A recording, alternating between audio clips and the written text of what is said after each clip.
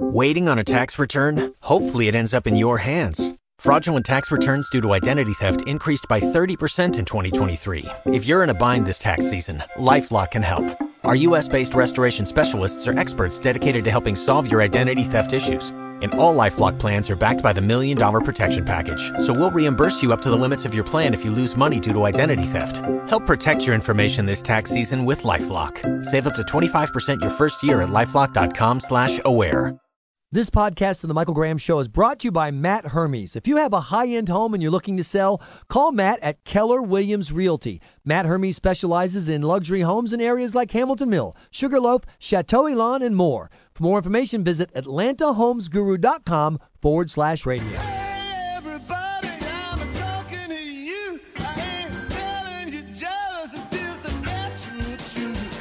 In the suicide note, Flanagan expresses admiration for mass murderers, specifically the Columbine killers and the Virginia Tech shooter. Flanagan said that after the Charleston church shooting, Jehovah God spoke to him. Then, as he was walking out of the actual newsroom, he handed a small wooden cross on his desk to a manager and said, "You'll need this." Like, we were in a lockdown the day that he was fired because we didn't know the extent of his mental illness. This is the Michael Graham Show on News Radio 106.7. I've been a human powder keg for a while, just waiting to go boom.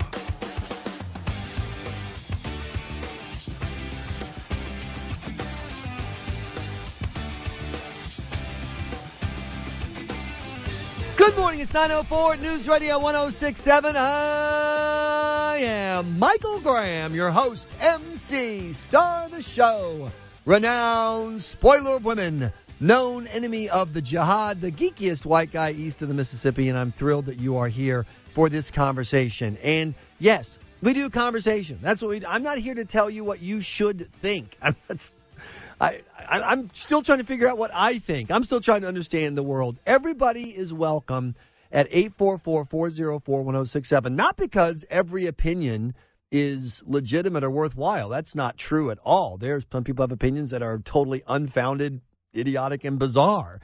But because I want to hear them, and because you see stuff that I don't see, I can learn from you. And so please help me. I'm just I'm a dad. I'm a husband. I'm a guy who pays taxes. I'm a guy who goes to work, just trying to figure out how the world really works. And I really, really try to listen.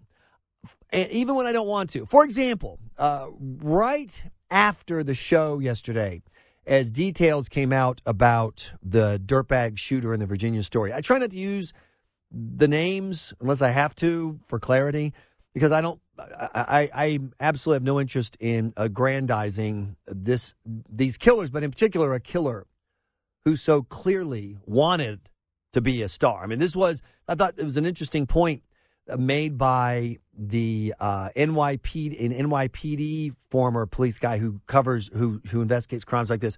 He said this guy clearly thought that the world had wronged him by not making him a network news star. And he made himself a network news star by taking out his camera when he killed his two former coworkers. So I don't want to add to this guy's post-mortem stardom, not at all. No reason to use the name. I get off the air yesterday, and a lot of great reaction, including the conversation about whether or not I did the right thing by posting the links to the video that the shooter took as he murdered his coworkers. And you're welcome to talk about that at 844-404-1067. And you had a lot to say about that. I reposted a fresher link later so that you could choose to look. If you saw the video, was it the right thing? Are you glad that you saw it, or was it or now do you regret it? And have you changed your mind at all about my decision to make that video available to you? Because I want you to be part of the conversation. 844-404-1067. But interspersed with your tweets and emails about the video and my decision to post it, and the fact that people were denouncing me, horrified, were also comments about the shooter and his politics. And the fact is, we know a fair amount about his politics, not because somebody went and looked him up, but because he included them in his 23-page manifesto about why he had chosen to become a murderer. And he had chosen to become a murderer in part because he perceived himself as a victim for being a gay black man. He said, this is about how the world has mistreated me, this racist, homophobic world. That he didn't use those words. Well, actually, he did use the word racist, but that was his message. Racist, homophobic world, you drove me to this. This is all on you. That was part of his message in his manifesto.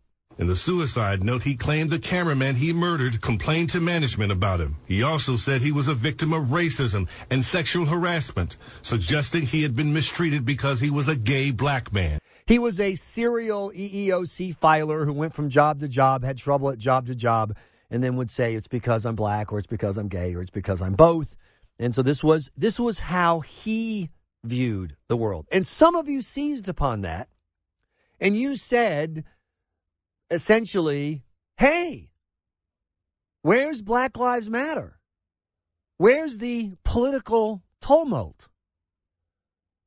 Someone tweeted out, and I think it hit upon it very succinctly, a very clever tweet one of you sent. A gay black man just murdered 2 white people. What flag do we take down over that? Making the point that when Dylan Dirtbag Roof, won't use his name again, massacred 9 people, and he sent out a manifesto, not nearly as long and involved as this guy's, and he had one picture of him with a Confederate flag. The answer was the state of everybody had to take down the Confederate flags. Stone Mountain has to have its statues blown off. Mississippi, Alabama, you can't have a high school with the name Rebels, all because one guy committed one horrific act. How is this different? And I didn't want to read that yesterday. I wasn't in the mood for I was still trying to process this murder and the eerie, scary world of social media murder. This is the ultimate invitation for copycat killings, is for this guy to do this on video. So I was focusing on that, and I did not want you to drag your politics, anybody to drag their politics into this. I knew that President Obama and Mrs. Bill Clinton were going to drag gun control into that. We're going to get to that later. You know that's going to happen. That's just where the world is right now. The gun control people are going to do that. Fine. But then something happened. Then I look on a website, and it's a pro Black Lives Matter website, set up specifically for, as they say on their website, POC, people of color. It's called the Salad Bowl. It's on the Kinja thread. That's kind of a sub-page of this bigger, broader web area. And so it's a conversation. And this is, here, I'll just read it to you verbatim. And because the writer, a woman, apparently, right now, the shooter, is on the run, and police are trying to find him. I can understand him being frustrated with racial discrimination at his job, but it was not worth throwing his life over. I have a feeling he's going to commit suicide. Rest in peace to the victims, even though they may have been racist. Now, you heard from the context that when this is happening. This is when the guy is still alive. This is when the cops are still chasing him. This is when the murder is as fresh can be. And this Black Lives Matter website, the Salad Bowl, goes up with rest in peace to the victims, even though they may have been racist. I understand why the guy felt this way. He shouldn't throw his life away over it. His life. Then it popped up in my Twitter feed, a local Twitterer from here in Atlanta who said white people who no, that's not the one. I'm sorry. I've got quite a thread of these saying essentially, I stand with Bryce Williams. White people want to be silent on racism. This is what you're going to get. I stand with Vester Flanagan, a.k.a. Bryce Williams, and then he hashtags it with the killing hashtag. So everyone who's looking for news on the killing can see his I stand with the killer. This is a local gentleman who, by the way, I've invited to come on the show. And Eddie, if you're out there, listening. The phone number is 844-404-1067. He followed that up with, the ancestors have spoken. Good job, Vester Flanagan. And those are just two of multiple examples. I'll put it this way. There are at least as many pro-Virginia dirtbag killer comments on social media as there were pro-Charleston massacre shooter messages. So that is the question. And we're very fortunate, a writer who writes with The Root, another website and news source dedicated to covering issues involving Black America. She's going to join us at the bottom of the hour. You do not want to miss that conversation. But that is the question, 844-404-1067. What's the difference between the Charleston shooter and the Virginia shooter? What is the difference? Michael Graham now, and the Kimmer at noon on News Radio 1067. Overnight, police descended on the suspect's apartment, concerned about bombs and booby traps. All this hours after a nightmare that began on live TV. Flanagan's anger had apparently been building since being fired 2 years ago from WDBJ, station where he and the victims worked. He had been ordered by WDBJ to get counseling, reprimanded by the station's management for berating a cameraman in public. The station citing him for, quote, aggressive body language when dealing with coworkers. I can tell you that he was probably the toughest termination we ever had, or that I was ever involved in, and I won't go into details right now, again, out of deference to what's happening in Roanoke. But it was a really tough termination. It was the only time, I will tell you, that it was recommended that I have a police escort out of the building in a termination procedure, and did have it. He was actually escorted by the Roanoke police out of the building because he was not going to leave willingly or under his own free will. So it was a tough situation. Good morning, it's 9:19. I am Michael Graham. Remember, you can reach me anytime via email, michael@michaelgraham.com. I want to hear from you. So when you hear those stories of the problems that the Virginia shooter guy had about his, obviously, mental issues, anger, having to be escorted to the building, threatening the people as he left, I still think the most chilling comment from all of this is when he told his coworker, he hands him a cross and tells him, you're going to need it. I'm like, wow, incredible. To me, that was enough right there. What happened in Virginia yesterday? A mentally unstable, long-time, angry, unpleasant guy finally gave in to his worst feelings and lashed out in violence. I've been a human powder keg for a while, just waiting to go boom. And that's enough. That's enough of the story for me. You see what I'm saying? That answers everything. But I have to be honest. I have to admit the natural truth. Those of you who rose up and said, wait a minute. A couple months ago, Michael, you were back in Charleston where you used to live, and you were, broadcasting from this point of personal, painful anguish because of the horrific murder at the downtown church right there in the peninsula. And the conclusion of America was that one guy over there with his hate-filled manifesto, he represents a whole bunch of other people. He's a stand-in from a whole bunch of other people. He was pictured with the Confederate flag. We have to take down the Confederate flag. We have to get rid of the running rebels. We have to make all kinds of dramatic changes because of that one guy, that one nutburger, who, by his own admission, one of the only bright point out of that horrific Charleston massacre was the shooter admitting in his little pathetic blog post, I couldn't even find any skinheads or KKK people to help me. Because they're not there, dude. Because so few people share your view of the world. And yet we had dramatic changes across the United States, didn't we? I think that's fair to say. 844-404-1067.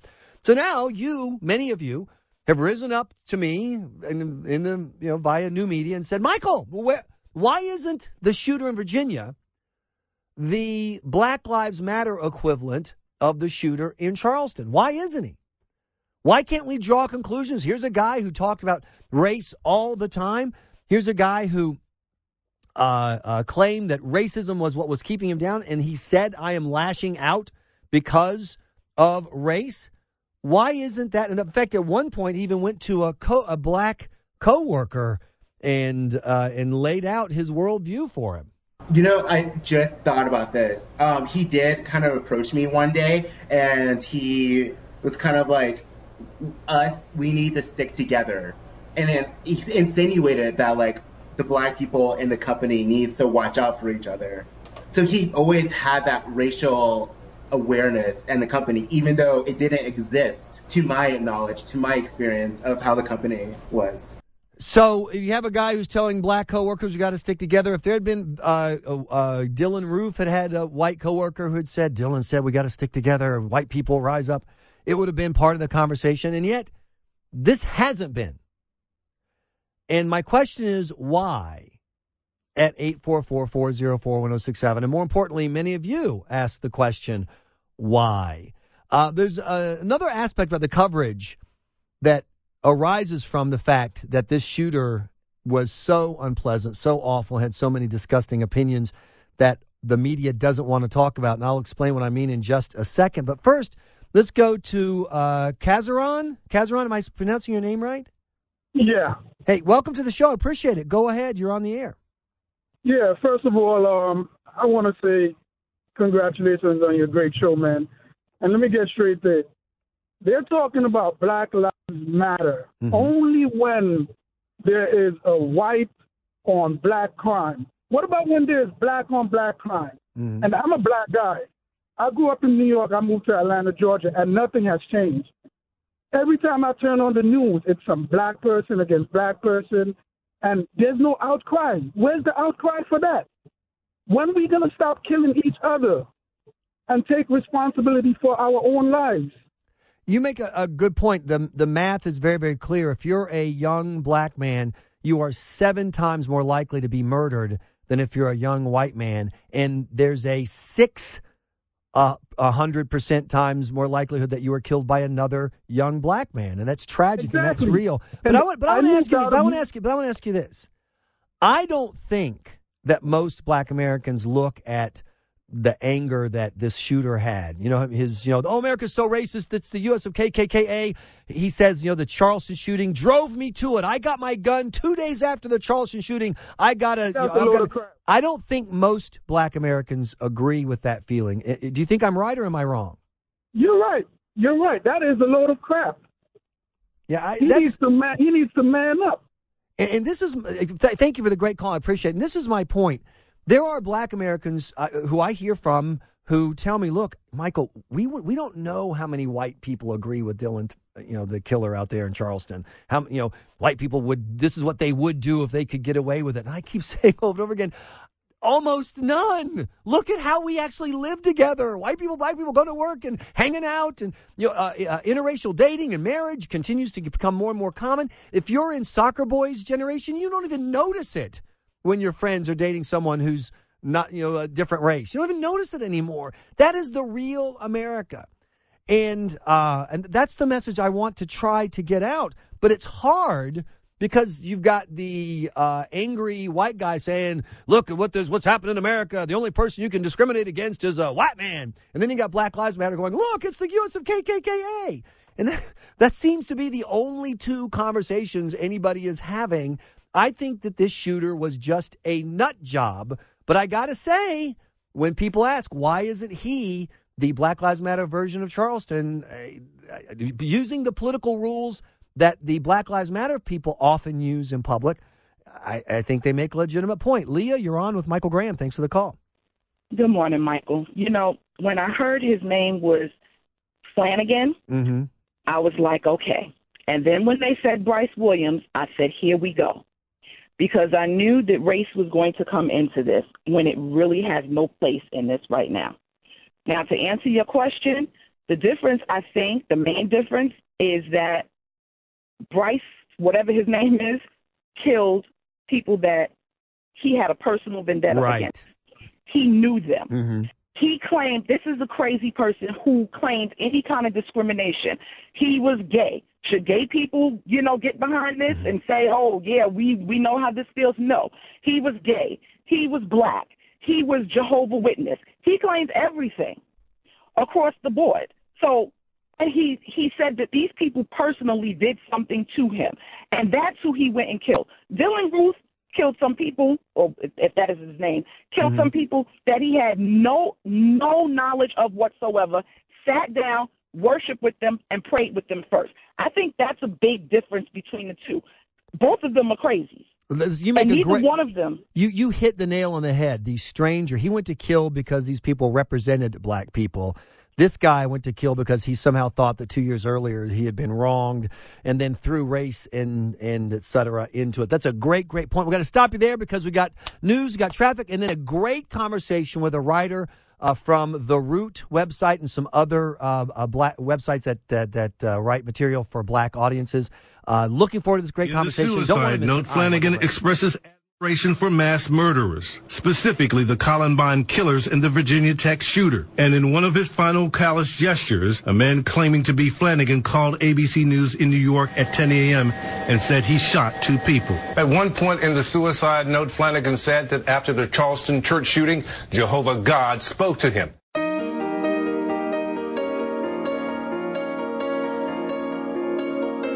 Good morning, it's 9:36. I am Michael Graham. One other odd point about the shooter in Virginia. In November 2012, he was at a polling booth during the election, covering the election for his local TV station. He wore an Obama for President sticker, which is both against the law from a voting standpoint and obviously not something a journalist would do.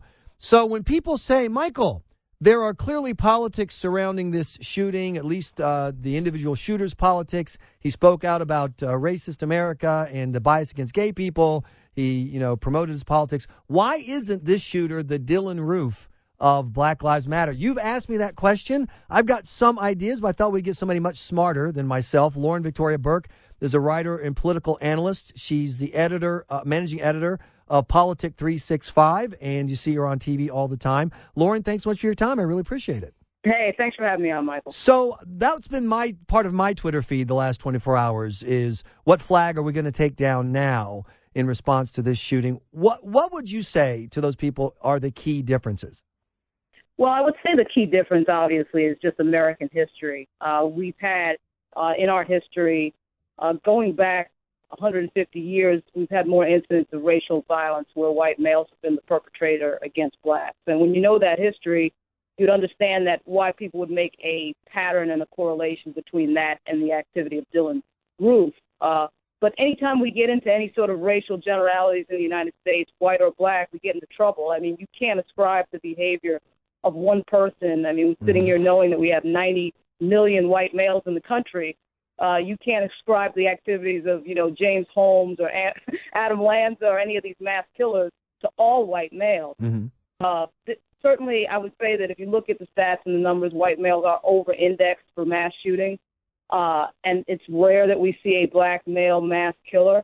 But still, with 20 million black males in the country, I don't know that we should be ascribing the behavior of Vester Flanagan to all of them. So when we get into these racial generalizations, whether they be white or black, it's problematic. We're talking to the managing editor of Politic 365, Lauren Victoria Burke. Here's the conversation, and maybe this is because I grew up in South Carolina and lived in Charleston, and I do talk radio in the South.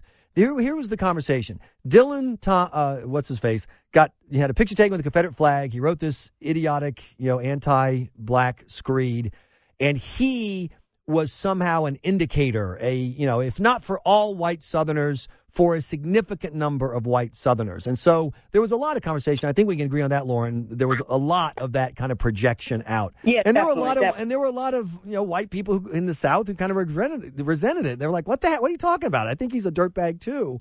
And now they're coming back and saying, "Well, wait a minute. We hear a lot of the same rhetoric in the Black Lives Matter movement that we heard in this guy's 23-page nonsense.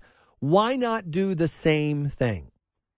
Well, because, and I know this is not a history that we're taught on a formal basis in either high school or college, but if you do look at the history of racial murders in the United States, they are usually perpetrated by white males against blacks. In the case of lynchings in the South, for example, between 1877 and 1950, there was literally like 4,000 black people murdered. So, I'm not saying that Dylan Roof is sitting there saying to himself, literally, studying the racist past of the United States and then going out and doing this. But there's certainly more of a pattern of murder on that. But I guess it's the ideas that people are wondering about. For example, there have been a couple of people on the interwebs, and let's face it, as you point out, there's a gazillion people. So you take one idiot, whatever. But there have been some people. There's a local Atlanta guy who said, I stand with the shooter. White people didn't understand if you ignore racism, you're going to get this. Someone else posted, I guess I'm sorry that they're dead, even though they are probably racist.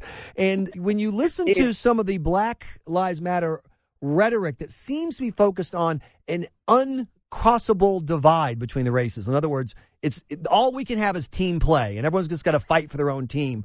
Is it fair to say that kind of conversation leads to actions the same way that people say, well, look at Dylan Roof. He got poisoned by white supremacy, and he went off and did it, and all you white supremacists, you're responsible.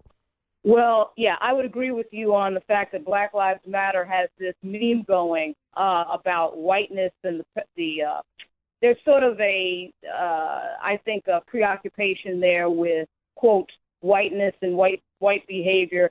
And again, anytime we talk about race, whether it's Black Lives Matter, the NAACP, or anybody else, we have to be very careful not to generalize millions of people. I mean, we're a country of 320 million people. And you're bound to have somebody who's crazy, particularly when you have 310 million guns sitting around, that's going to be pull a Jared Loughner or Bester Flanagan.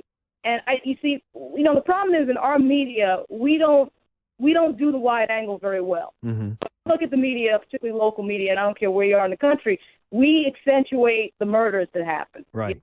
And particularly if it's a white-on-black murder or a black-on-white murder. And really, that's really, really rare. It's rare that a white person kills a black person. It's really rare that a black person kills a white. It just doesn't happen. It's racial murder does not happen. So I agree with you. Black Lives Matter does have that theme. I am disappointed, frankly, that the NAACP didn't run to the computer yesterday and put out a statement on how any sort of, racial motivated murder, no matter who it is and what color, is something that we all have to stand against and is wrong. I mean, I think we're running out of time. I've got one last big question for you. And I'm going to do that thing that white people do all the time that I assume drives black people crazy. I'm going to designate you the official voice of all Black America. Okay.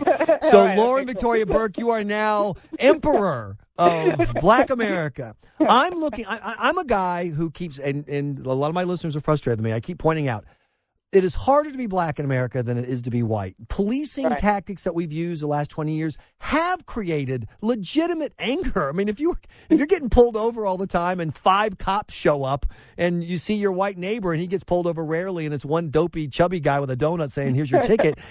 These are legitimate problems. The problem I can't find is when I approach Black Lives Matter, and I've been to some of the rallies here in Atlanta, whatever, what I hear is kill the pigs or, you're all suck. I mean, so as the designated emperor of Black world, what is something that I, the self-declared head of white world, what is something we could do together to actually make things better? Not win political points either way, but make things better. Is there something we could come together on? Oh, absolutely. And a lot of communities already do this. I mean, the community policing piece where cops go into the community and discuss the problems of the community with the residents is a huge factor. And a lot of departments already do that. And as somebody who's the daughter of a law enforcement officer, I love cops. I've got a lot of cops in my family. And basically it is conversation. There is a culture in policing of authority and, do what I say. And if you don't do what I say, there's going to be... I mean, we all know that. We all understand that. We see the statistics with regard to use of deadly force in African Americans. But what would fix the problem, of course, is reaching out on both sides. I don't think it's right to be at a rally, I don't care who it is, and be talking about hurting somebody else, whether it's somebody in a police uniform or not. Right. That sort of talk is just wrong. So, I think Black Lives Matter, when we see these videos come out, they've sort of caught a wave of that, bad activity that we don't like seeing. But I think they could do better on that front of just the reach-out piece to law enforcement and have some really deep conversations about these issues, which do take place in a lot of American communities. Lauren Victoria Burke, the website is politic365.com, which I'll be checking out now regularly. Thanks for your time. I appreciate it. Thanks a lot, Michael. Thanks for having me on. Thank you. Lauren Victoria Burke, I'm Michael Graham. Michael Graham now, and the Kimmer at noon on News Radio 106.7.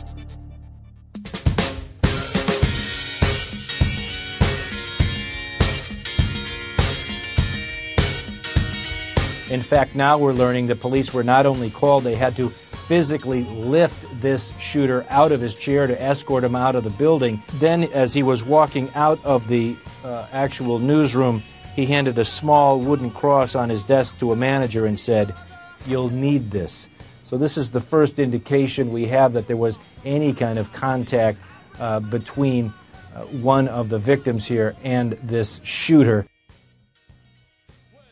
Hands him a crucifix and says, "You're going to need this." 844-404-1067. Welcome. I'm Michael Graham. We're talking obviously about the shooting in Virginia and about the many, many problems with this guy and what they tell us about his motive. And do they tell us anything about anything else? You know, my premise from the shooting in Charleston was all we learned from the shooting in Charleston is that the South is so devoid of overt racists that this one overt racist couldn't find anyone to help him. Now, the mainstream media and others took a very different message. They said, look, this is, the Confederate flag caused him to do it. And he was inspired by the racism in South Carolina and in the South as a whole and blah, blah, blah. And I said, no, that's just crap. This is a one nutburger who couldn't find other nutburgers to join him. There's no conclusion to draw here. But for those of you who are conclusion drawers, I say that as an accusation, you accuser drawers, you drawers of conclusions, why wouldn't you draw conclusions then from the shooting in Virginia? A guy who mentions in his manifesto race, how he was inspired by the Charleston shooting. I'm going to fight back and kill. He mentions his sexual orientation, my struggles as a gay man. This is what I'm going to do. I'm giving it back to society. How about the fact that he was wearing an Obama for president sticker on his lapel while he was covering the elections at a polling place? That's pretty, from a journalism standpoint, I don't even think MSNBC, well, I don't know. They'll probably be wearing Hillary for president stickers in November of 2016. But that's out there. And yet no conclusions to be drawn. Now, once again, I agree with you. There are no conclusions to be drawn. Everything you need to know about that guy is he left a crucifix in the guy's hands. You're going to need this. He is clearly a nutburger, and this is about mental illness, mental offness from beginning to end for me at 844-404-1067. But we have to admit, if we're going to tell the natural truth, if this shooter had been a straight white guy, the coverage the story's getting will be completely different. Have you noticed how much coverage there is of the two victims? Have you noticed that? And it's great. They were wonderful people and young, and it is heartbreaking, but there has been almost nonstop coverage of the victims. Compare that to the coverage in Charleston. Yes, there were 9 victims, and there was a fair amount of coverage of them, particularly the state senator who was killed. But overwhelmingly, the coverage was on the shooter. Look at that guy. Look at him. Look at his pictures. Look at his flag. Look at his Rhodesian jacket. This time there's 90% coverage of the victim, 10% coverage of the shooter, versus 75% of the coverage of the shooter in Charleston. Let me ask you this. What if this straight white guy who killed 2 people had been wearing a McCain sticker, or in 2012 a Romney sticker, and it was told by his boss, look, you can't cover these political events on the election day wearing a Romney for president sticker. Can you imagine? Oh my! What if he'd been at a Trump rally? Holy crap! The top of the media's head would blow off. There'd be a mushroom crowd of brain matter over Chris Matthews. Well, okay, it's Chris Matthews. There'd be a tiny little mushroom cap of brain matter, because that's all he had, spread around. I'm sorry. For those of you who say, Michael, come on, don't make something political out of this. I don't want to. This isn't about politics. This is about one guy. But the problem I have is explaining to the people who've been trashed, typical white guys in the South, particularly conservatives, who've been trashed, explaining to them why, no, don't do what just happened to you over and over and over again. 844-404-1067 is the phone number. Laverne, you are on the air. I appreciate your call. Go right ahead. No. Hi, Laverne. Hi. Take it away. You're on the air. I'm sorry. No, my thing is, my heart goes out, but however, what is it that they want us to do? We don't have a flag to take down, an African-American flag to take down. Mm-hmm. Is there a gay flag to take down? Because what you're saying is, when this white gentleman did this in South Carolina, right. They had to take down the flag. Right. In other words, It said something about white people as a whole. So my question is, does this guy say something about black people as a whole? So what is it you want us to do? Because we don't have anything that we... What do you want us to do? Here's what I would like. Well, first of all, us makes me nervous because here's what I want all of us Americans to do. I want us to acknowledge Dylan Roof didn't say anything about white America. He was just a lone nutburger. This guy is just a lone kook. That there are lone people there, that in fact, Americans, white and black and Hispanic and Asian, get along pretty darn well the vast majority of the time. But at the same token, this was a personal vendetta. This wasn't nothing where it had something to do. I feel that was something personal on his part. It had nothing to do that I'm going out there and shoot up white casters and things like that. It was more as it was a personal thing. Whereas the gentleman in South Carolina, that was more he didn't even know him. He didn't know who he was shooting. That's a good point.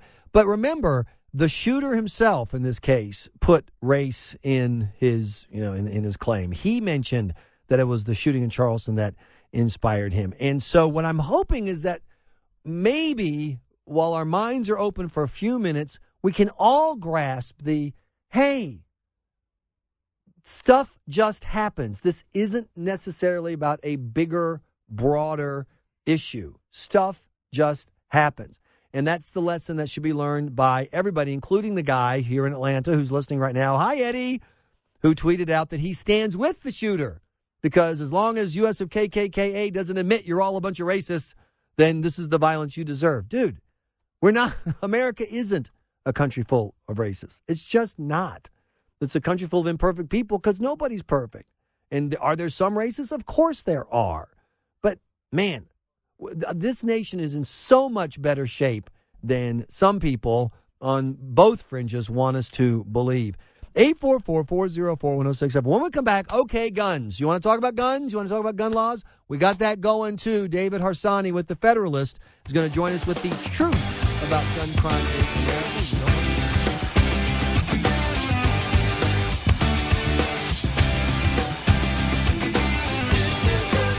Good morning. It's 10:05 at News Radio 1067. I am Michael Graham, your host, MC, star of the show. So glad that you are here for The Natural Truth. It's the way the world really works. It's a conversation at the grown-up table. It's easy to scream, take away the guns on one side and shoot everybody on the other side. It's so easy to have the juvenile conversation. People pick on white people. People pick on black people. That's the kids' table. And, they have their fun at the kids' table. But after you've heard your cousin fart the national anthem with his armpit 27 times, you're done. You want to go to the grown-ups table. That's what I learned when I was a kid growing up in Peoria, South Carolina. I learned that while they kept sending me to the kids' table because that's where the supposed fun was, my Aunt Lib and my Uncle Bobby and my mom and dad, they were all having these fascinating conversations about you-know-what and interesting people and real live fascinating stories. And so I think that the grown-ups are having more fun, and I'm trying to weasel my way into that conversation. Thank you for letting me in at 844-404-1067. You can also find me on Twitter at IamMGraham. No confession hotline again today. I just with the deaths hanging over us, I just don't feel comfortable with that. But it's still open. You can still call 404-436-2007. And we'll kind of do a mega end of the week confession hotline tomorrow and give away some Braves tickets. We do that around 11:45 most days. But we'll be giving away free lunch today, absolutely, at 10:35. We'll be sending you to Community Smith, part of the Taste of Atlanta celebration coming up. Your chance to win free lunch. And the lunch line, what we do is we give you a line from the show, a piece of audio, whatever. If you can finish the line, you win free lunch. And so stay tuned for that. Within minutes, literally within minutes of the news of the shooting yesterday, Mrs. Bill Clinton had gone out on Twitter to say, time for more laws on guns. And I'm not surprised. It's what politicians do. I don't even particularly begrudge her for doing that. I mean, you have a political cause you believe in. Politics is a game of opportunity. I mean, look, Donald Trump's campaign was launched when that illegal immigrant in California who had been repeatedly released murdered that poor woman while she was standing there. He connected our passion over that outrage, which is legitimate, to a policy that he advances, which is, actually securing the borders. So this is going to happen. It is just like when you see an incident where a guy is at a restaurant and some troublemaker comes in with a gun and the law-abiding citizen brandishes his and the bad guy goes away. That news story, people pick it up and talk about it, and they should. So I don't begrudge the fact that people with a political agenda seize on moments of political opportunity. That's called, once again, that's the grown-up table. We get that that's going to happen. But I've done this before. We'll do it again. My phone number is 844-404-1067. I am throwing the door open to Mrs. Bill Clinton or President Obama or anybody else. I'm throwing it open to Governor Terry McAuliffe of Virginia. If you have a real law that would actually prevent crimes like Virginia, Chattanooga, etc., I want to hear from you. Goes back what I've talked about for a long time. There are too many guns in the hands of people. Guns. This is why I've long advocated for background checks. I'm a gun owner. I'm a hunter. But you know what? I went through background checks myself to get it. We've got to, in America, we've got to come together. There is too much gun violence in the United States of America. Well, look, too much gun violence, any gun violence is too much gun violence. Can't dispute that. The question is, Governor McAuliffe, would your proposal actually stop it? Would it have prevented Charleston from happening? And the answer is no. The people, the shooter yesterday applied for his gun and gun permit and everything 2 days after Charleston, and he was cleared. He got it. Dylan Roof legally bought a gun, and he got it. No amount of background checks would have stopped Sandy Hook, where the guy took his mother's guns and went in and killed the kids at the school. His mother, completely lawfully licensed gun owner. Background checks would not have prevented these crimes. So I'm throwing the door open to everybody at 844-404-1067. If you have a gun restriction, a gun law, gun control measure that will actually prevent these, I'm listening. I'm open to any of them. I support the Second Amendment. I do, but I'm not. I'm not a gun guy. I don't freak out about guns. I don't walk around with a gun on me. I'm not like some of these people who they sound like they kind of lay in their bed. Oh, my gun. Oh, I'm stroking my gun. I'm so happy now. Oh, that's not me. I'm open to it. But you're going to have to, but before the conversation can start, though, about how do you balance the Second Amendment and security, et cetera, you got to show me that your idea will work. And one little tip from me, your pal, Michael Graham, if you're going to talk to me about gun violence, please know what the hell you're talking about. Here's Josh Earnest yesterday at the White House. Once again, within minutes of us finding out what happened in this case. The precise details of that incident continue to be under investigation. But as you've heard me say in the past, this is another example of gun violence that is becoming all too common in communities large and small. Is becoming all too common. In other words, it's getting worse. It's on the rise. It's becoming a more frequent thing. That is Josh Earnest, spokesperson for the White House. President Obama has said the same thing. I was watching CNN last night, and they had an author on who said, gun crime is out of control. It's on the rise. Mass shootings are on the rise. No, they're not. In fact, the percentage of people murdered by guns has gone down by half, by 50%, half since 1993. That's the natural truth.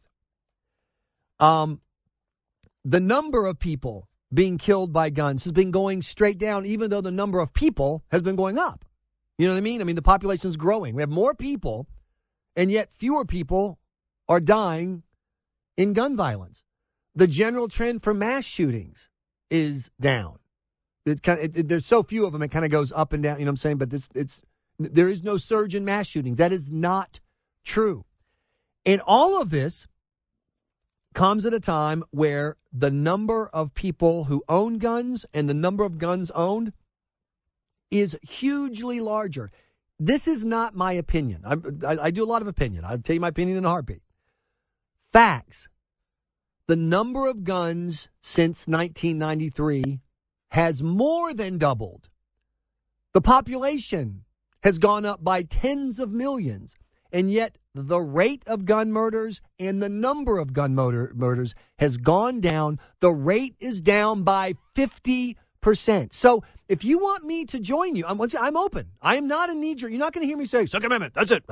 People just got to die. They just got to die. That's not me. I'm open to reasonable gun restrictions. You just got to show me that, number one, you're not going to lie about what's going on. And number two, you have a solution. We're going to run this approach by David Harsanyi with The Federalist, who wrote a great piece about this yesterday. And, of course, take your calls at 844-404-1067. If you support, quote, tougher gun laws, if you support, quote, common sense gun laws like President Obama, tell me the law that you support that would have stopped the Charleston murder or the Virginia murder. Michael Graham now and the Kimmer at noon on News Radio 106.7. Welcome back to The Natural Truth with me, Michael Graham. Delighted to welcome back to the show David Harsanyi with The Federalist, who I've been stalking over the interwebs for years now, David. And, David, you had some great stuff yesterday about the truth about gun crime versus what we're being told in the wake of the Virginia shootings. Well, yeah, I mean, obviously, when anything like this happens, you know, everyone starts shouting at each other in the typical way that we've come, you know, we're used to. But I think the left often throws out these scary statistics about gun violence, which are all true, but without context. You know, firearm deaths and just general crime with the use of a firearm have fallen in huge numbers since the 90s. So I think that's something worth keeping in mind when people like Nicholas Kristof write a column about gun violence. And, you know, it's just to keep it in some context. Obviously, the technology of social media and this sort of thing makes it more horrifying because we're right there, obviously, with the shooting that happened yesterday. So that changes our perception, but, you know, it's important to look at numbers as well. And when you have a 50% decline in gun homicides from 1993 to 2013, that's pretty astonishing. You're not going to hear that reported. And in fact, on CNN, they tell you the opposite. I was watching the coverage yesterday, David, and people were saying gun crime is way up, mass shootings are way up, and both of those things are false. But there's it's like a hockey stick graph, basically. Exactly. The last few years. Michael Mann of the left. But David Harsanyi with The Federalist, here's my concern. Particularly after Sandy Hook, you could feel the anger, the frustration of Americans horrified by dead children in a school because one nutburger gets guns and goes in and kills them. And the only answer that my fellow Second Amendment supporters seem to have is, well, you just got to die. Nothing you can do about it. You just got to die.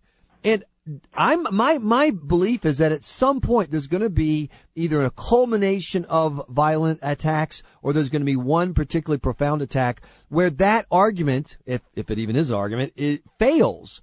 Is that really all that Second Amendment supporters can say is people just got to die while they're taping TV shows because America? I don't know if anyone actually says it like that, but I mean, in some sense. But that is the argument. The argument is there's nothing you can do. America's a nation that owns guns, so you're going to have random gun violence, and there's literally not a thing anyone can do to mitigate any of the problems. Well, obviously there's something you can do. I mean, I think maybe we shouldn't only be looking at guns. Obviously, I'm not the first person to say this, but, you know, are we helping people with their mental health problems in the way that we should be? But, I mean, I think that you would probably admit that there's no way we can really stop a crazy person from murdering people unless we shoot them before they do it. And obviously we can't have everyone walking around with guns, or obviously most people don't want to. But I think in some sense, I don't know. Yeah, I mean, in some sense, yes, there's always going to be crime.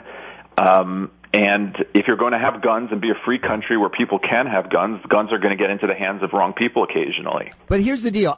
Every time someone says to me, we need gun laws, I reply right back, okay, tell me. Tell me a gun law that would have stopped this shooting or stopped the Chattanooga shooting or stopped the Charleston massacre. And you always get back humana. Because they don't have any ideas. When you came in out, they always end up with Australia. Well, yeah, exactly. They never right. mentioned that was, they had mandatory. Yeah, the only proposal that will work, and it's the one that President Obama supports, he just will never admit it publicly, is total confiscation. I agree with you. But the point is, obviously, they're not going to say that, so you ask for a solution. They don't have one. And that's unsatisfying. What is your solution? You also said that we can't just simply say people will die. This is my point. This is my point. Politically, do you see the risk? If the Second Amendment team only has the answer of your kids just have to die sometimes, that's going to become an unsatisfying answer. And eventually the kooks, who you and I know want to take away all the guns, they'll be the ones leading reform because the Second Amendment people will have thus far opted out of the debate. Their answer is to stick their fingers in the air and say, no, you can't do anything. No. Well, one day, David, that's not going to work. Right, and I think that all the gun owners I know, and I know a bunch, are really responsible folks. I mean, They take it seriously and all of that. I mean, I think there are smaller things you can do. You can make sure to prosecute people who do break the laws that we have. Okay. You can try to help, to make the case that we need better, care for the mentally ill and people, especially that sort of time where younger people start to go nuts, like the shooter in Denver and so forth. But I don't really have good solutions. That's the truth. I don't know. There's not a solution for everything, and it's a tough spot.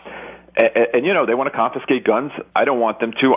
They make me nervous. I worry about the slippery slope of anything they want to do with guns. And I think a lot of Americans are that way. And then we're stuck in this debate that never really changes. Well, but events are going to change it is my problem. This is what I'm trying to warn my fellow gun supporters. There's a landmine out there, and one day some kook, some nut is going to do something so horrific that the political will in the motion will overrun the Constitution and we'll be screwed. But you mentioned one thing, and I know you got to wrap up here, mental health. I think that's an area where it would be very smart for Second Amendment defenders to craft a model for here is a smart way so that if somebody has mental problems, it somehow gets flagged, not so that they lose their Second Amendment rights, but maybe they have to go through a second screening. It's, there's another bump. If X, Y, and Z happen, whatever it is, you're prescribed a certain particularly strong medication, or you've been institutionalized by the state, then something happens. And the problem is, Dave, when I suggest this, the immediate blowback I get is, no gun laws, none. And then there's the landmine right there. Well, let me be crazy right now with you. I mean, I agree with you. Theoretically, that would be a great idea. Problem is, then we start giving the power to courts to decide who, if I go into I'm depressed, I go to the hospital, or I go for some help for a few days. The next thing you know, I can never have a gun again. That worries me as well. But I mean, yes, theoretically, I'm with you. I think that sort of law makes sense to me. But as you said, that the left really, in the end, just wants to confiscate guns. So that's why people are nervous about laws like that. And my argument is, if we inoculate ourselves with some smart, reasonable measures today, they would have to be carefully crafted, but smart people can figure that out. That's a better strategy than to just simply hunker down and wait for the inevitable earthquake. Because it's coming. It almost came at Sandy Hook. It's coming, and I would hate to see America end up with draconian gun laws and the Second Amendment people going, oh no, what happened? Well, what happened is you didn't get in the fight to create solutions, and now you're stuck. I think you're right. But I also think even if you did create solutions, that wouldn't stop the left from trying to. Oh, no, I agree with you. But the problem isn't the left. They're the kooks. The problem is the great middle that has, they have two feelings. One is, they think you ought to be able to defend yourself. Yeah, they really don't like how guns make them feel icky. And so that great group in the middle are the ones that I think we need to reach out with by showing responsibility and some proactivity. But we'll see. David Harsanyi, by the way, the Federalist has become one of my new favorite websites since you guys launched relatively recently. I'm loving it. Keep up the great work. Thank you. We're honored. Good morning. It's 10:34. I am Michael Graham. So glad that you are here. Don't forget, we give away free lunch in about an hour in the lunch line. Send you to Community Smith Midtown Atlanta's Modern Meadery. That's coming up. The phone number is 844-404-1067. So you heard David Harsanyi from the Federalist. He opposes any new gun control laws, any, period, because he says, Michael, the left is just they want to take away all our guns, and so you can't give them an inch. He's right about the left wanting to take away our guns. That is what President Obama wants to do. That's what Mrs. Bill Clinton wants to do. If they had the power, they would confiscate every gun owned by every private citizen in America. You're absolutely right. And the vast majority of Americans oppose that position. But you saw how Mrs. Bill Clinton and President Obama jumped right out after the shooting in Virginia, as they did after the shooting in Charleston, after the shooting everywhere, to say we got to get we got to push, quote, tough new gun control laws. They're going to keep pushing. How many of you agree with me at 844-404-1067 that one day, the day's going to come where there's some nut who commits some crime so emotionally moving that a majority of Americans say, screw it, screw you gun people. We're with Obama now. We're going to do something drastic. That's the day I fear. And so I have two things that motivate me. I want responsible gun owners to come up with some reasonable gun laws that would actually do some good. Because what President Obama's proposing literally will not do any good. And the second reason is I'm tired of people dying too. I know it's inevitable. Once again, this is the grown-up table. I get it. We live in a dangerous world full of dangerous people. Bad people are going to find a way to kill you, to hurt you. That's who they are. The problem is character. It's not the inanimate object sitting on their desk. It's their character in their heart. So, but I am still sick of it. And if there's something we could do that could protect the Second Amendment rights of law-abiding citizens to maintain those protections and still stop some crimes from occurring, sign me up. And I think the area that shows the most promise for doing some good is mental illness.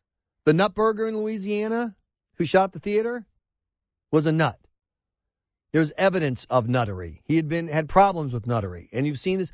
The loony out in Colorado who shot the movie theater, all you got to do is look at his picture and you can tell he's nuts. But he was nuts. He'd been nuts for years. So I think that's the area of compromise. Many of you at 844-404-1067 are with David. You don't want any compromise. Forget it. Screw it. Do you at least acknowledge that that's a dangerous position to be in? When your only answer to grieving parents who've seen their kids gunned down in a school is, well, some kids just got to die because I got to have my Second Amendment. When your only answer to a grieving dad whose daughter was killed at a movie theater is, well, sorry, but my Second Amendment is so important to me, she just has to be dead. That's an argument that can be defended. There is logic in that. But we don't live in a logocracy. We live in a democracy. The people are going to speak.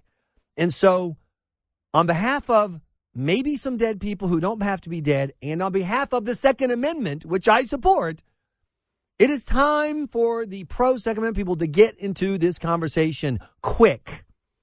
844-404-1067. Lead with the facts. Gun crime is already going down. Gun ownership is already way up. The people who own guns lawfully are wildly responsible. They are incredibly responsible with how they do their guns. The problem is criminals and crazy people. 844-404-1067 is my number. Delighted to hear from you, starting with George. George, you are on the air. Thank you, Michael, and good morning to you. Michael, I disagree with what you just said a few minutes ago with your interview regarding the fact that you said that the Second Amendment people are always saying that, well, we all have to die sometime, or, well, it's all what you're saying is people are just going to die. That's just what's going to happen. Live with it. My Second Amendment rights are too important. You just have to be dead. Right, and I disagree with that because I don't know a single person, and I do mean this literally. I don't know a single person who's ever said that. I don't know if you were using hyperbole just to make a point or anything like that. I'm summarizing, but I'd be willing to bet that's your position. Your position is that some people just have to die in a free society that has the Second Amendment, and there's nothing you can do about it. Well, Michael, like John Adams said, Our Constitution was made for a religious and moral people. I want to emphasize that. Religious and moral people. You want the solution to the problem, you go to the heart of the problem. You go to the hearts of man. Unless you change the hearts of man, the greatest book ever written says that. Unless you change the hearts of man, you will not change the actions of man. This man was a deranged lunatic who was in it for the long haul. He had rage in his heart. Unless you change his heart, you will not change anything. It was either going to be that lady and that cameraman or somebody else eventually, because that man was a lunatic. Now, that's not my problem. I'm sorry. That is not my problem. All I can do is defend my family with my Second Amendment right to use deadly defense against somebody who's going to attack me. Would it be him or somebody else? Now, that doesn't mean that just because the left says we need to control guns and have better arms control, whatever, that doesn't mean that we have to change the Constitution. Like I said, the Constitution was made for religious and moral people. But, George, America is America today. And so unless you have a plan to change the hearts of people, I don't know how that's relevant. Unless you have a policy, that can do that. But I think George did a great job laying it out. The other dead people out there who are killed by crazies, that's not his problem. And I agree. Look, your argument is totally legit. I understand. You're making a rational case. It's like my libertarian friends. And this is why pot. Look, I get it completely. This is why everyone should have heroin at home in a dispenser. Okay, there you go. But you do understand that in a democracy, people get to vote on this stuff. And if your only answer is your dead daughter isn't my problem, you know what they're eventually going to say? The fact that you have less votes than me isn't my problem. I'm going to vote you out. I'm going to change the law. Screw you. And so this isn't just, Michael Graham, bleeding heart liberal. It's, hey, I'm trying to be smart here. I like the Second Amendment. I like the fact that it gives the citizens power against their government, which is what the Second Amendment is about. It ain't about hunting. I love the fact that weak people who are good can protect themselves from bad people who are strong. I love that. But I'm trying to be smarter about how we protect it over time. Terry is on News Radio 106.7. Hello, Terry. Hey, how you doing, Mike? Doing fine. Look, on this conversation you got, evil's been here since the beginning of time. Yep. When Adam and Eve, Cain killed Abel. Cain killed Abel. We're going to have evil. There's going to be evil people. If you take away the guns from the people that legitimately can have the right to have them and use them, then all the people are going to have guns criminals. And then there's going to be mass, widespread murder and stuff because nobody's going to be able to protect themselves at that time. Also, if you take away the guns, then they're going to pick up the next best thing, which is knives or any other weapon that can actually kill people. I mean, you're not going to stop people from doing evil stuff to other people. So I want to be clear. I just want to be clear because I'm sure I understand, Terry. So your answer to the families of people who have dead children in movie theaters is they're just going to be dead. Nothing we can do about it. No, there is something that we can do about it. What's that? Back during the 1800s and before, when everybody carried guns, back during we had horses and stuff, if you was committed of a crime, they'd hang you on the courthouse step. Well, the problem is, over a period of time, people have rights, and of course these lobbyists have pushed for certain rights and stuff. So when you do take a person in front of a court and they're found guilty of something, then they got it better in jail than we got it on outside. So okay, I got to go because we got to go to traffic right here. But I just want to be sure I understand. So your solution is the 1880s. Your solution is the Wild West. Your solution is everybody strap a hog leg on and head out because you're going to buy some bread. And it's all on you.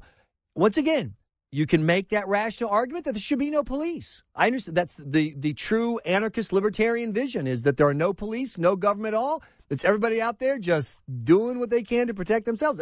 But how many votes do you think you're going to get for that?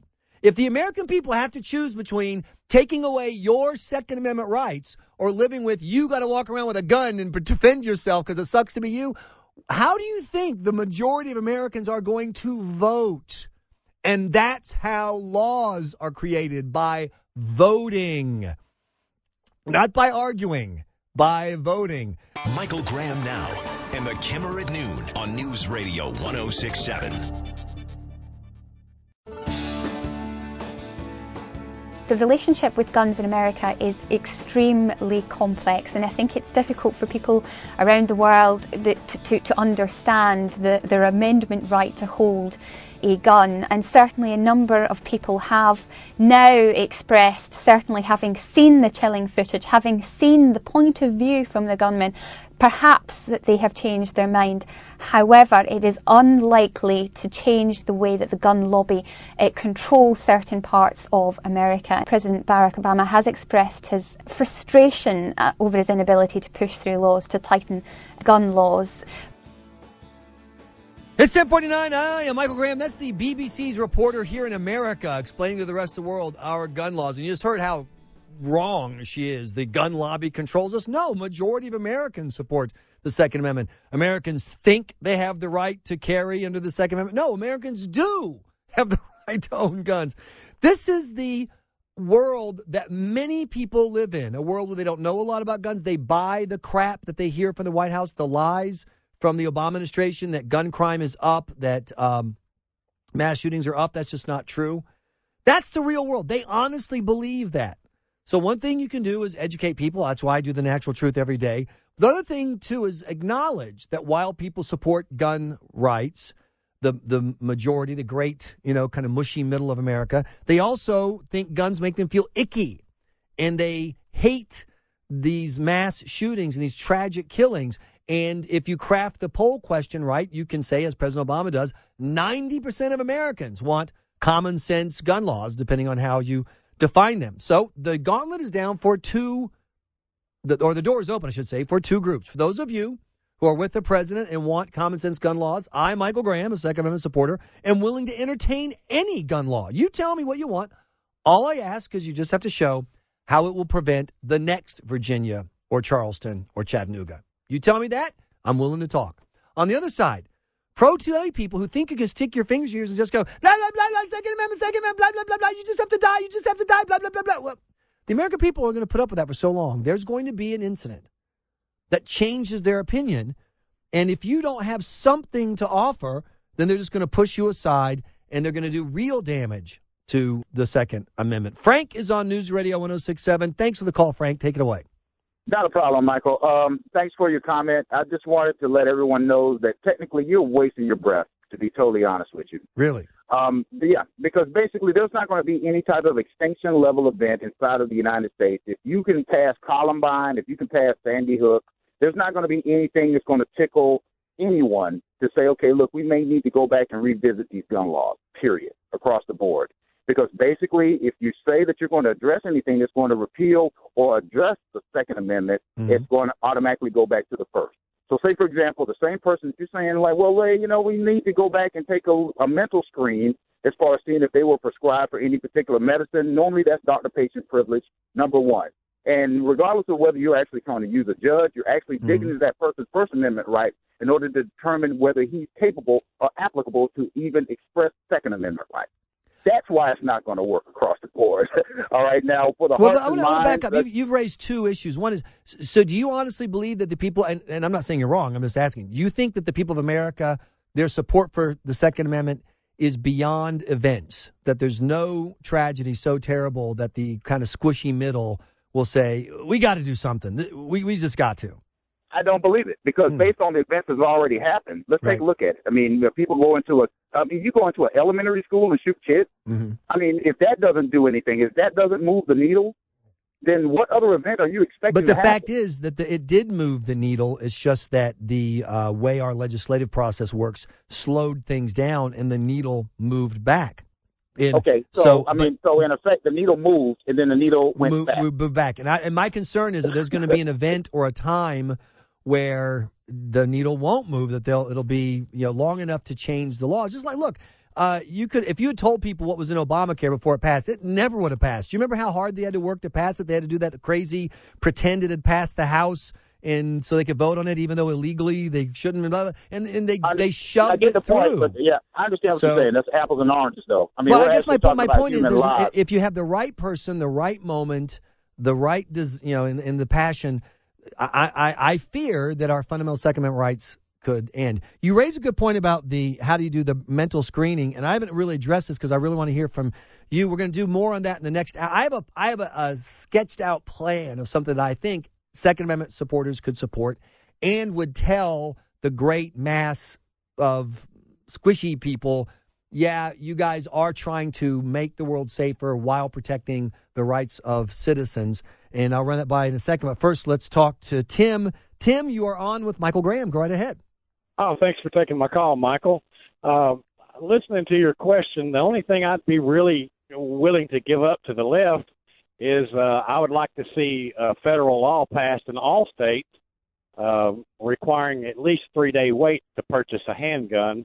And that might stop the passion of possibly a spouse cheating or someone getting mad at their boss or something like that. But it really wouldn't prevent the mass shootings that you're talking about, Sandy Hook and Columbine, those things. Those people already have that. And with the mental thing, if we go with laws with mental, then what's going to happen is they're going to say every veteran that's ever fought in the war has got some sort of PTSD, right. Yeah, and they're not going to allow, those guys are fighting for our freedom and our rights, but when they come back stateside, then they won't be allowed to have weapons to protect themselves or their families that they were out fighting for. That's a great point, Tim. And also notice Tim offered an idea, a 3-day waiting period. It wouldn't do much good, but it's also not much of a burden. I mean, you just wait 3 days, get your handgun. You still got your handgun. You're still armed and protected. So minimal investment, minimal improvement in safety and security. But you notice Tim's the first guy to actually have an idea. It's something that, see what I'm saying? Right now, all we have is, no, you can't do anything. And the other side saying, yeah, well, one day we're going to get them all. So you got we're going to get them all. We're going to get all your guns over here. And you can't do anything at all. And one of those two sides is eventually going to win. I'm hoping to try to be smarter. Mark is on News Radio 106.7. Hello, Mark. Hey, how's everything? Fine, sir. Good. I really appreciate you taking my call. Very quickly, there is a very big agenda going on with Obama and gang to get guns from Americans. But what they're doing, they're using the power of misdirection, to get public opinion. Mm-hmm. They're using things like these incidents here, isolated incidents, if you will, to get public opinion and so forth. But what they're failing to mention is that the majority of the crimes that are committed by guns are used with guns that are gotten on the street illegally. Mm-hmm. To give you an example, I'm originally from Detroit, and earlier this year there was a gunman who tried to run up into a hair salon to rob the hair salon. Mm-hmm. Every sister in there had a gun and pulled down on him, and it stopped him in his tracks, and they held him there until the police finally showed up. And guess what? His gun was illegal. Of course. You can get a gun in Detroit on the street for $20. Mm-hmm. That's the problem. It's not legally CCW carrying Americans. And how do you solve that problem? You create a task force. They know where these areas are. They know where the guns are. Some of the guns that were seized off the street in Detroit were turned around and sold right out the back door of the police station, right back onto the street. That's the problem. Well, you nailed the real problem, which is illegal people, illegal weapons, illegal access. That's also the hardest thing to solve. So great. In the suicide note, Flanagan expresses admiration for mass murderers, specifically the Columbine killers and the Virginia Tech shooter. Flanagan said that after the Charleston church shooting, Jehovah God spoke to him. Then, as he was walking out of the actual newsroom, he handed a small wooden cross on his desk to a manager and said, "You'll need this." Like, we were in a lockdown the day that he was fired because we didn't know the extent of his mental illness. This is the Michael Graham Show on News Radio 106.7. I've been a human powder keg for a while, just waiting to go boom.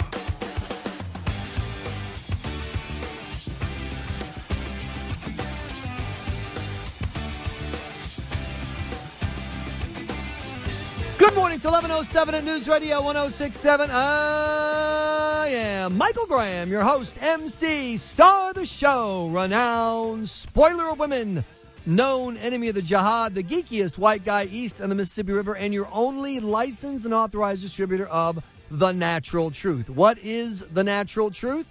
It is absolutely true that gun crime rates have dropped by half, 50%, from 1993 to 2013, even as more people own guns and there are more people. In fact, the raw number of people killed by guns has gone down, which is phenomenal given the increase in population.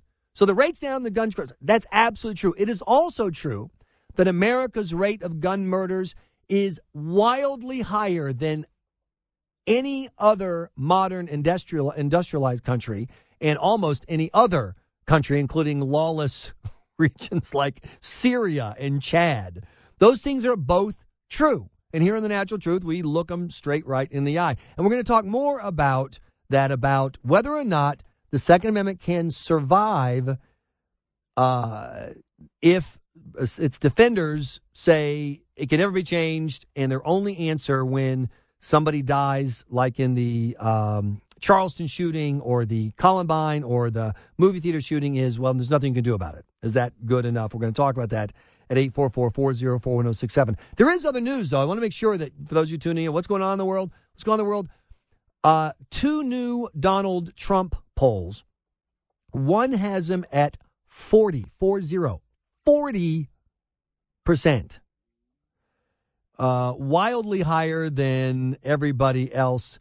In fact, the next closest person is Dr. Ben Carson at 13%. So it goes from 40% all the way down to 13%, 10% for Jeb, and then everyone else is irrelevant. Who cares when Trump is at 40%? Other new poll, Joe Biden outperforms Mrs. Bill Clinton in polls that put them up against the Republicans. Hillary Clinton has been losing to Republicans like Marco Rubio and Jeb Bush. Joe Biden outperforms her, and he's not even in the race. So that's other huge news as people try to figure out what's going to happen, what's going to go on here. That's part of the conversation. Another thing, too, that's completely ignored before we get back to your phones here, phone calls. Massive rate increases from health insurers around the country in the second full year of Obamacare. I'm talking about 20, 30, and 40% increases.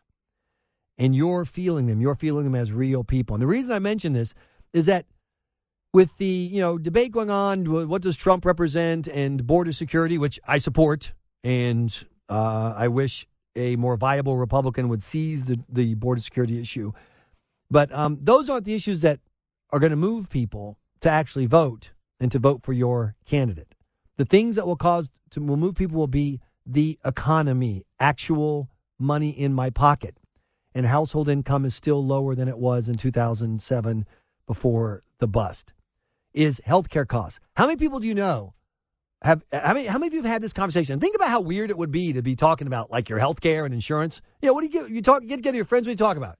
You talk about whatever, sports or your kids or whatever. Then think about the number of conversations you've had. Oh my God, my healthcare. I got a deductible. It's like $23 gazillion. I can never get coverage because my deductible is so high and it's costing me more than what I had before. Those conversations are happening across the country, and there are more and more of them.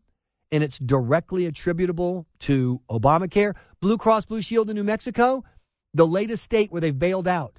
We're not doing it because they can't pay their bills because of the restrictions of Obamacare. And now they have to do coverage. They can't, so they leave. So that leaves fewer insurers.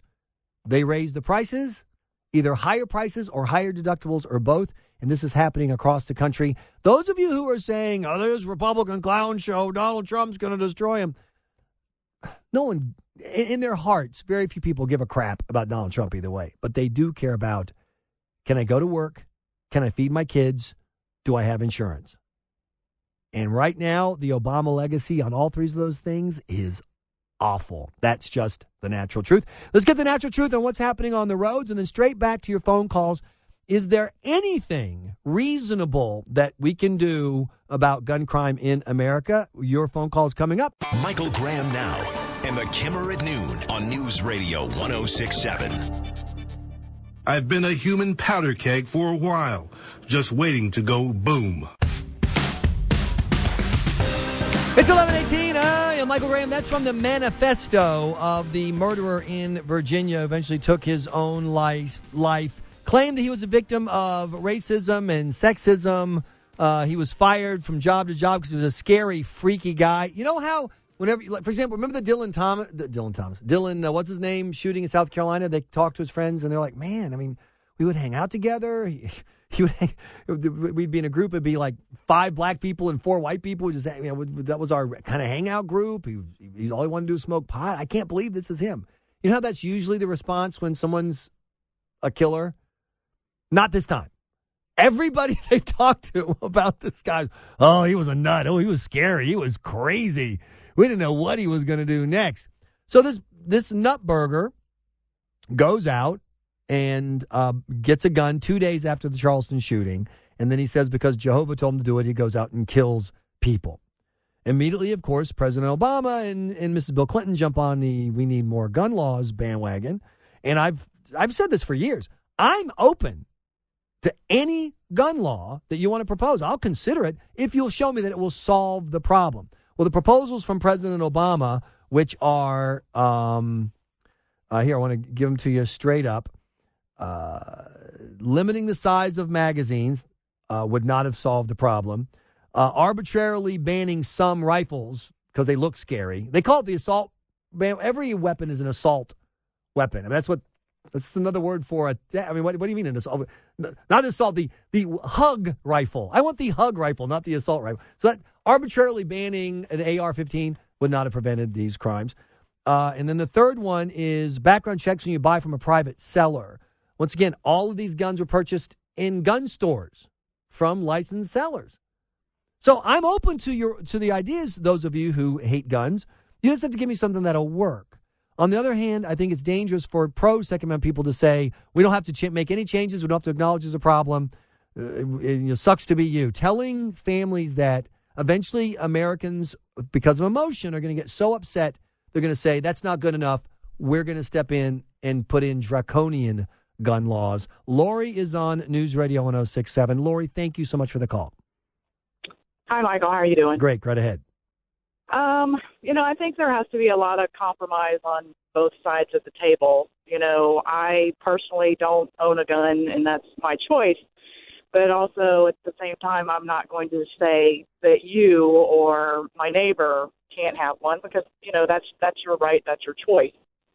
But it seems to be, with the last, few months with the incidents that have happened, the majority of these people have had some serious mental health issues or coping issues, what have you. Mm-hmm. And it just looks like, if there were a little bit more stringent questions on the background check, maybe it would flag something to someone to say, well, wait a minute, maybe this person doesn't need or, be allowed to have a gun. So you would describe yourself as not a big-time gun person, but generally supporting people's right to have a gun. Is that accurate?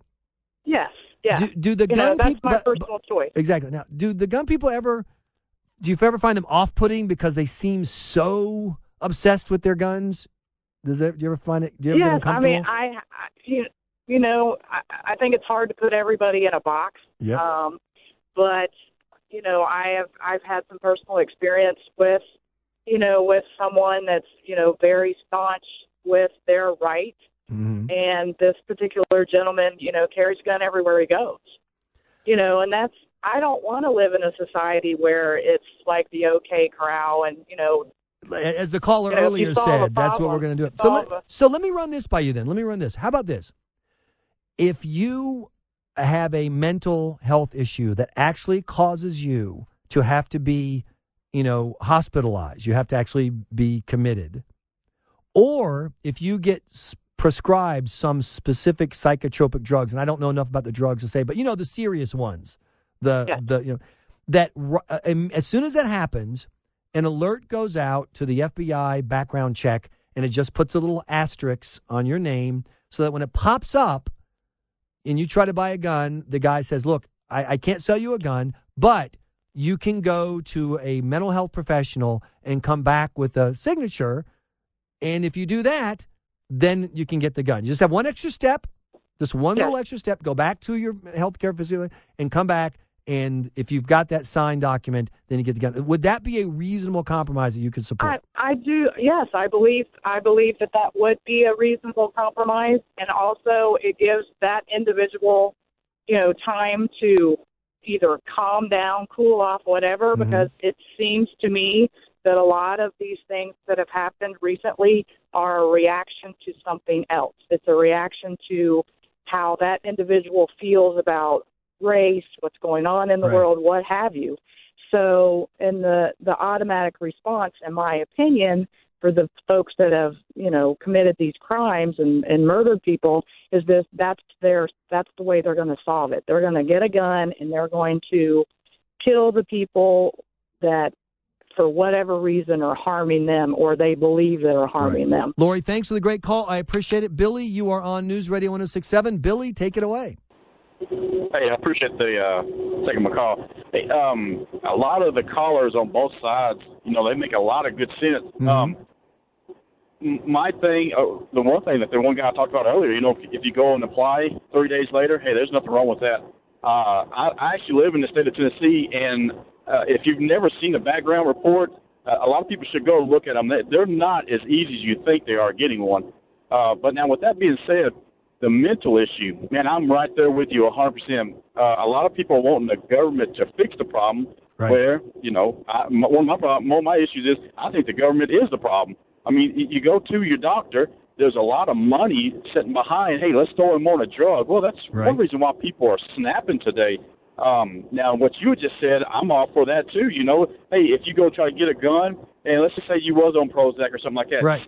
Go to your doctor. Hey, maybe you have to be off of that drug, off of that toxin for 6 months to a year before you get one. I think it's great. And Billy, I want to say I don't know that 6 months to a year is right. I don't know the right drug, so I concede all that. But it seems to me that some model like that, Billy, where if you've needed mental health care treatment that hits a certain level, the flag should go up.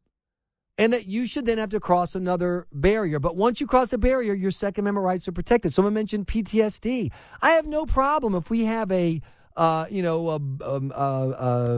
doctor board thing where you can go, where if someone takes away your Second Amendment rights, you can go to that board and you can say, hey, here's my record. Here's who I am. I'll pass your damn tests. I'm the wrong guy. And if you go through that extra hassle, you get your gun. Because there are people who are mentally ill who won't be able to go through that extra hassle, or who will self-select and they just won't even show up. And that'll be a handful of nuts who will not be able to buy guns the way that these nuts have bought their guns in these recent shootings. Tammy, thank you for calling. You're on the air. Hey, Michael. I carry every day, but I consider it my insurance, just like car insurance. I hope I don't have to use it, but if I do, I have it. Right. And talking about waiting 3 days, you know what? If a woman especially has a stalker or someone that, ex-husband, I wouldn't want them to have to wait 3 days. And when you do, most law-abiding citizens go and get fingerprinted and get a background check. Bad guys don't. They buy them on the streets. Just like drugs. Drugs are illegal, but you know what? It's everywhere. Sure. They haven't stopped that. So that, and not only that, but a 3-day waiting period isn't going to really change things that much if someone really wants to hurt you. So it's a minimal hassle with a minimal response. So what then do you say to people who say, oh, my God, another theater full of people has been gunned down in Louisiana. I'm so sick of all this violence. I want to do something. Tammy, what do you say we can do? Well, you have to be responsible. Plus, the media only plays the bad stuff. I agree with you, but that's the reality. Right. That's real. Exactly. So once again, as these people are getting ready to vote to take away your rights, your answer to stop them is going to be, don't do it. I've got another idea that's better. What's your idea? There's Tammy? not another idea out there. Bottom line is, you can take a baseball bat, and I was telling you guys to answer the phone, I can go get a nail gun. I can take a baseball bat. You can kill people with a lot of things. But if they put more stories on the news where guns save people's lives instead of, just talking over and over and over about the bad guys with the guns, there's lots of lives saved by good guys with guns. You're absolutely right. Guns are brandished, and there are no accurate numbers on this, but somewhere between 100,000 and 500,000 times a year, guns are brandished. They're not shot. People just show, hey, I got a gun, and criminals go away. Crimes are prevented. That's absolutely true, too. That's part of the truth of the conversation, but the politics is true as well, Tammy, and that's what concerns me, is getting blindsided because nobody stepped up. I've got another example of this, the flip side of this, coming up for you in a few seconds. Also, we're going to give away free lunch. It's all happening here on The Michael Graham Show.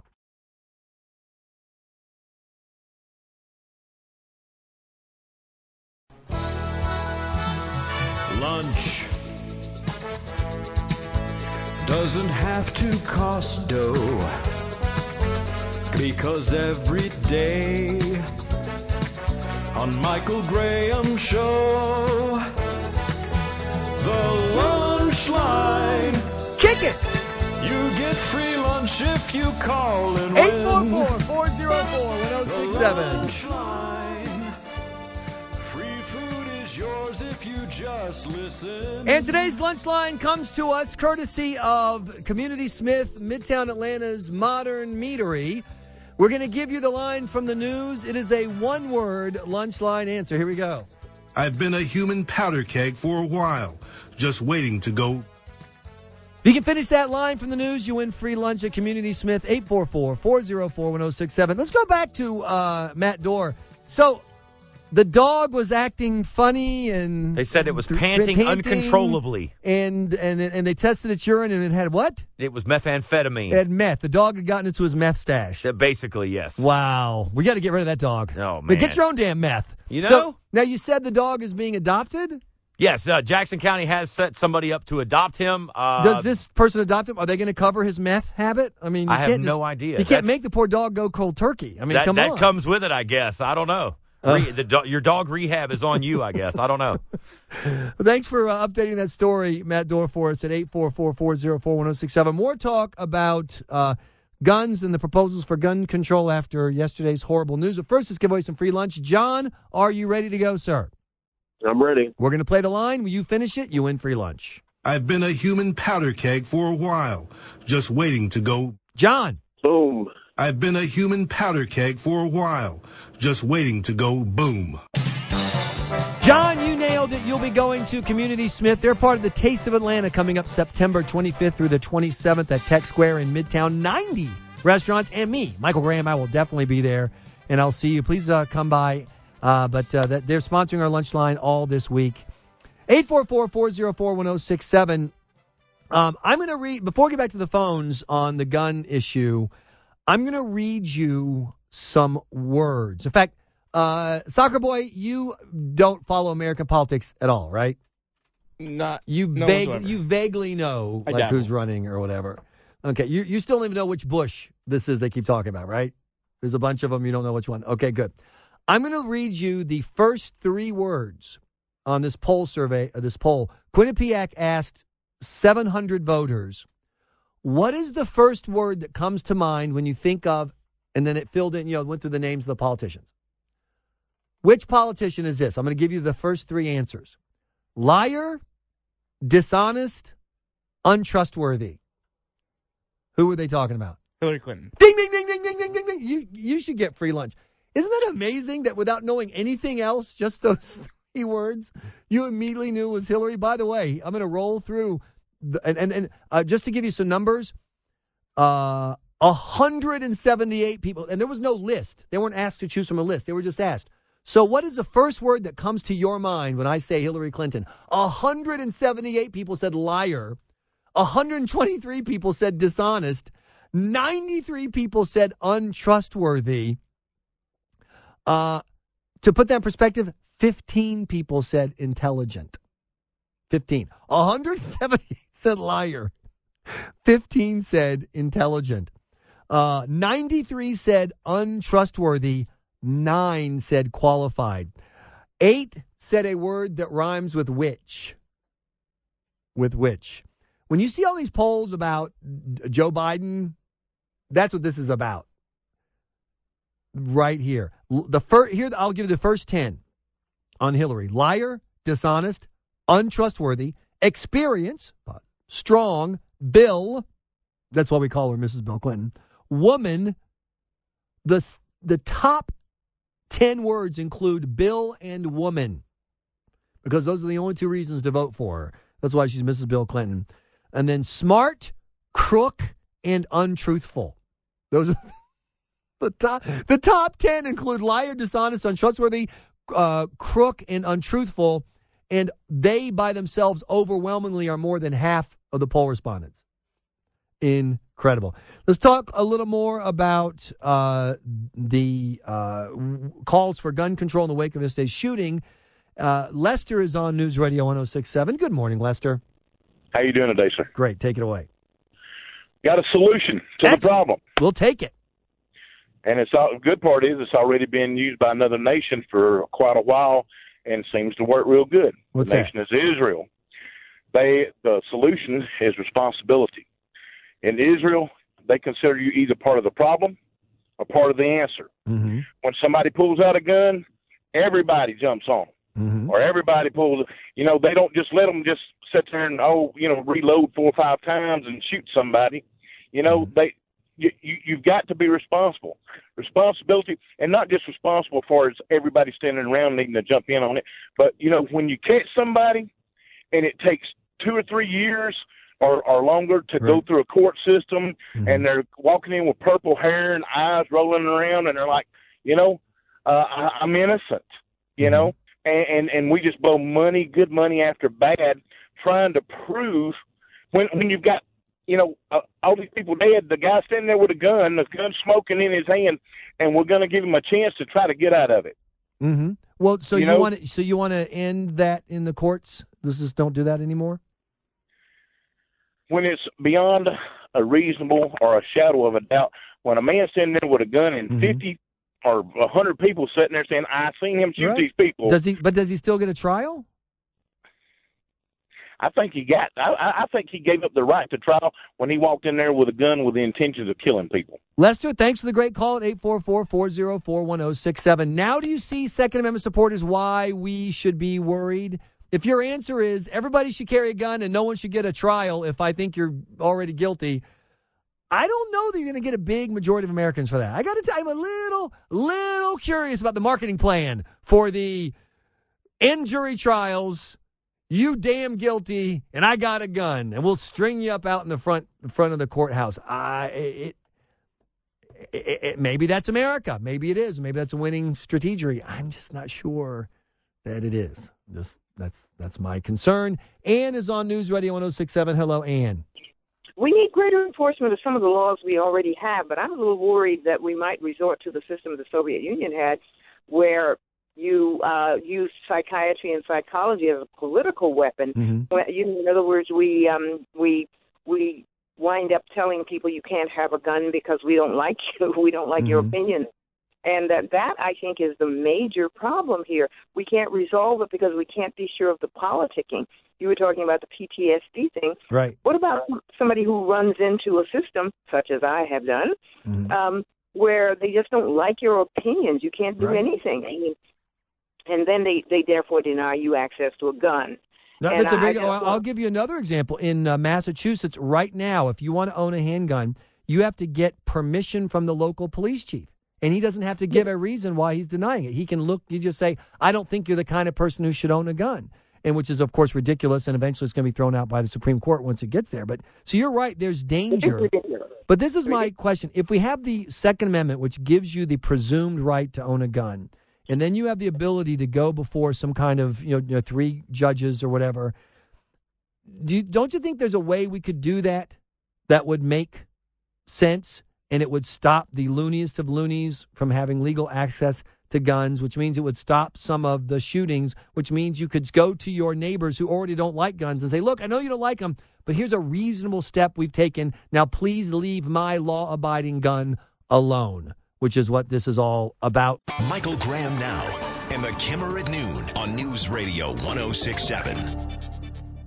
In fact, now we're learning the police were not only called, they had to physically lift this shooter out of his chair to escort him out of the building. Then, as he was walking out of the actual newsroom, he handed a small wooden cross on his desk to a manager and said, "You'll need this." So this is the first indication we have that there was any kind of contact between one of the victims here and this shooter. It's 11:52. I am Michael Graham, your host, MC, star of the show. A horrific crime committed by a loony guy who ranted about racism, about homophobia, and who was so politically partisan that as a reporter, he showed up at the Election Day polling place to do the coverage, and he was wearing an Obama for President sticker in 2012. Can you imagine what the media would have done if instead of a black gay guy killing two white people, it had been a white straight guy killing two gay black people, and he had been wearing a Mitt Romney sticker or a Donald Trump? Oh, my God. And this is what normal people are taking away from this. They remember what happened, the reaction to the Charleston shooting, the argument that we need to draw some conclusion about America because of the motives of one guy. Well, now here are the motives of a guy in another shooting. ABC News is reporting it received a 23-page fax from someone claiming to be Flanagan 2 hours after the shooting, referencing shootings at Columbine, Virginia Tech, and in Charleston. The church shooting was the tipping point, he writes, but my anger has been building steadily. I've been a human powder keg for a while, just waiting to go boom. So he's inspired by Charleston, but that means nothing about America. The Charleston shooter was inspired by whatever his new jobbery was, and it means everything. How about if we learn the lesson to stop generalizing from one clearly nutty person? And I mean, you listen to the people who used to work with him. This guy was a problem from way back.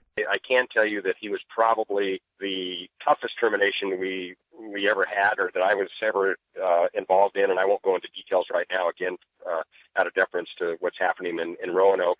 But it was a really tough termination. It was the only time, I will tell you, that it was recommended that I have a police escort out of the building in a termination procedure, and did have it. He was actually escorted by the Roanoke police out of the building because he was not going to leave willingly or under his own free will. So it was a tough situation. And people ask, how does a guy like that with all those problems walk in and legally buy a gun, no problem? Well, as far as I know, although his employer said he should undergo mental help, get mental treatment, there was never a legal action. He never was arrested for something and pled guilty and said, yes, I'll go to anger management or whatever.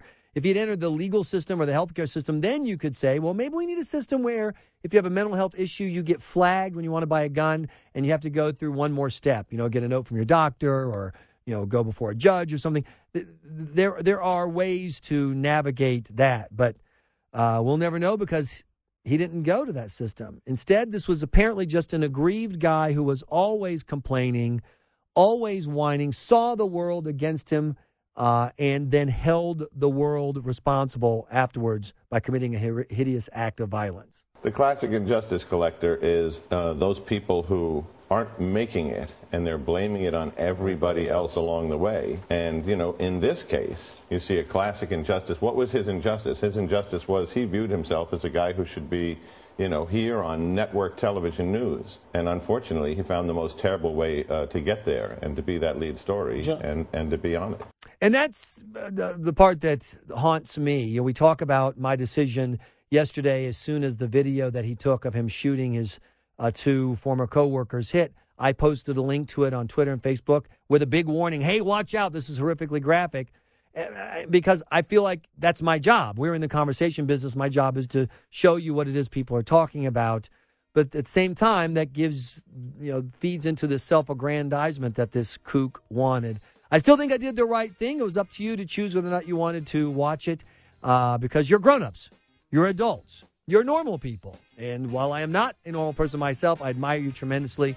And I do my show every day for you, for normal people who are trying to figure out how the world really works. And I need all the help I can get. Remember, email me, michael@michaelgraham.com. If you missed any part of the show, check out the podcasts at michaelgraham.com. Radio broadcasting legend, The Kimmer, coming up next on News Radio 106.7.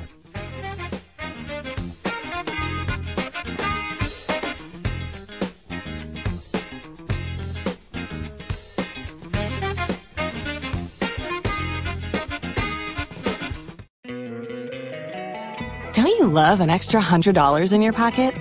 Have a TurboTax expert file your taxes for you by March 31st to get $100 back instantly. Because no matter what moves you made last year, TurboTax makes them count.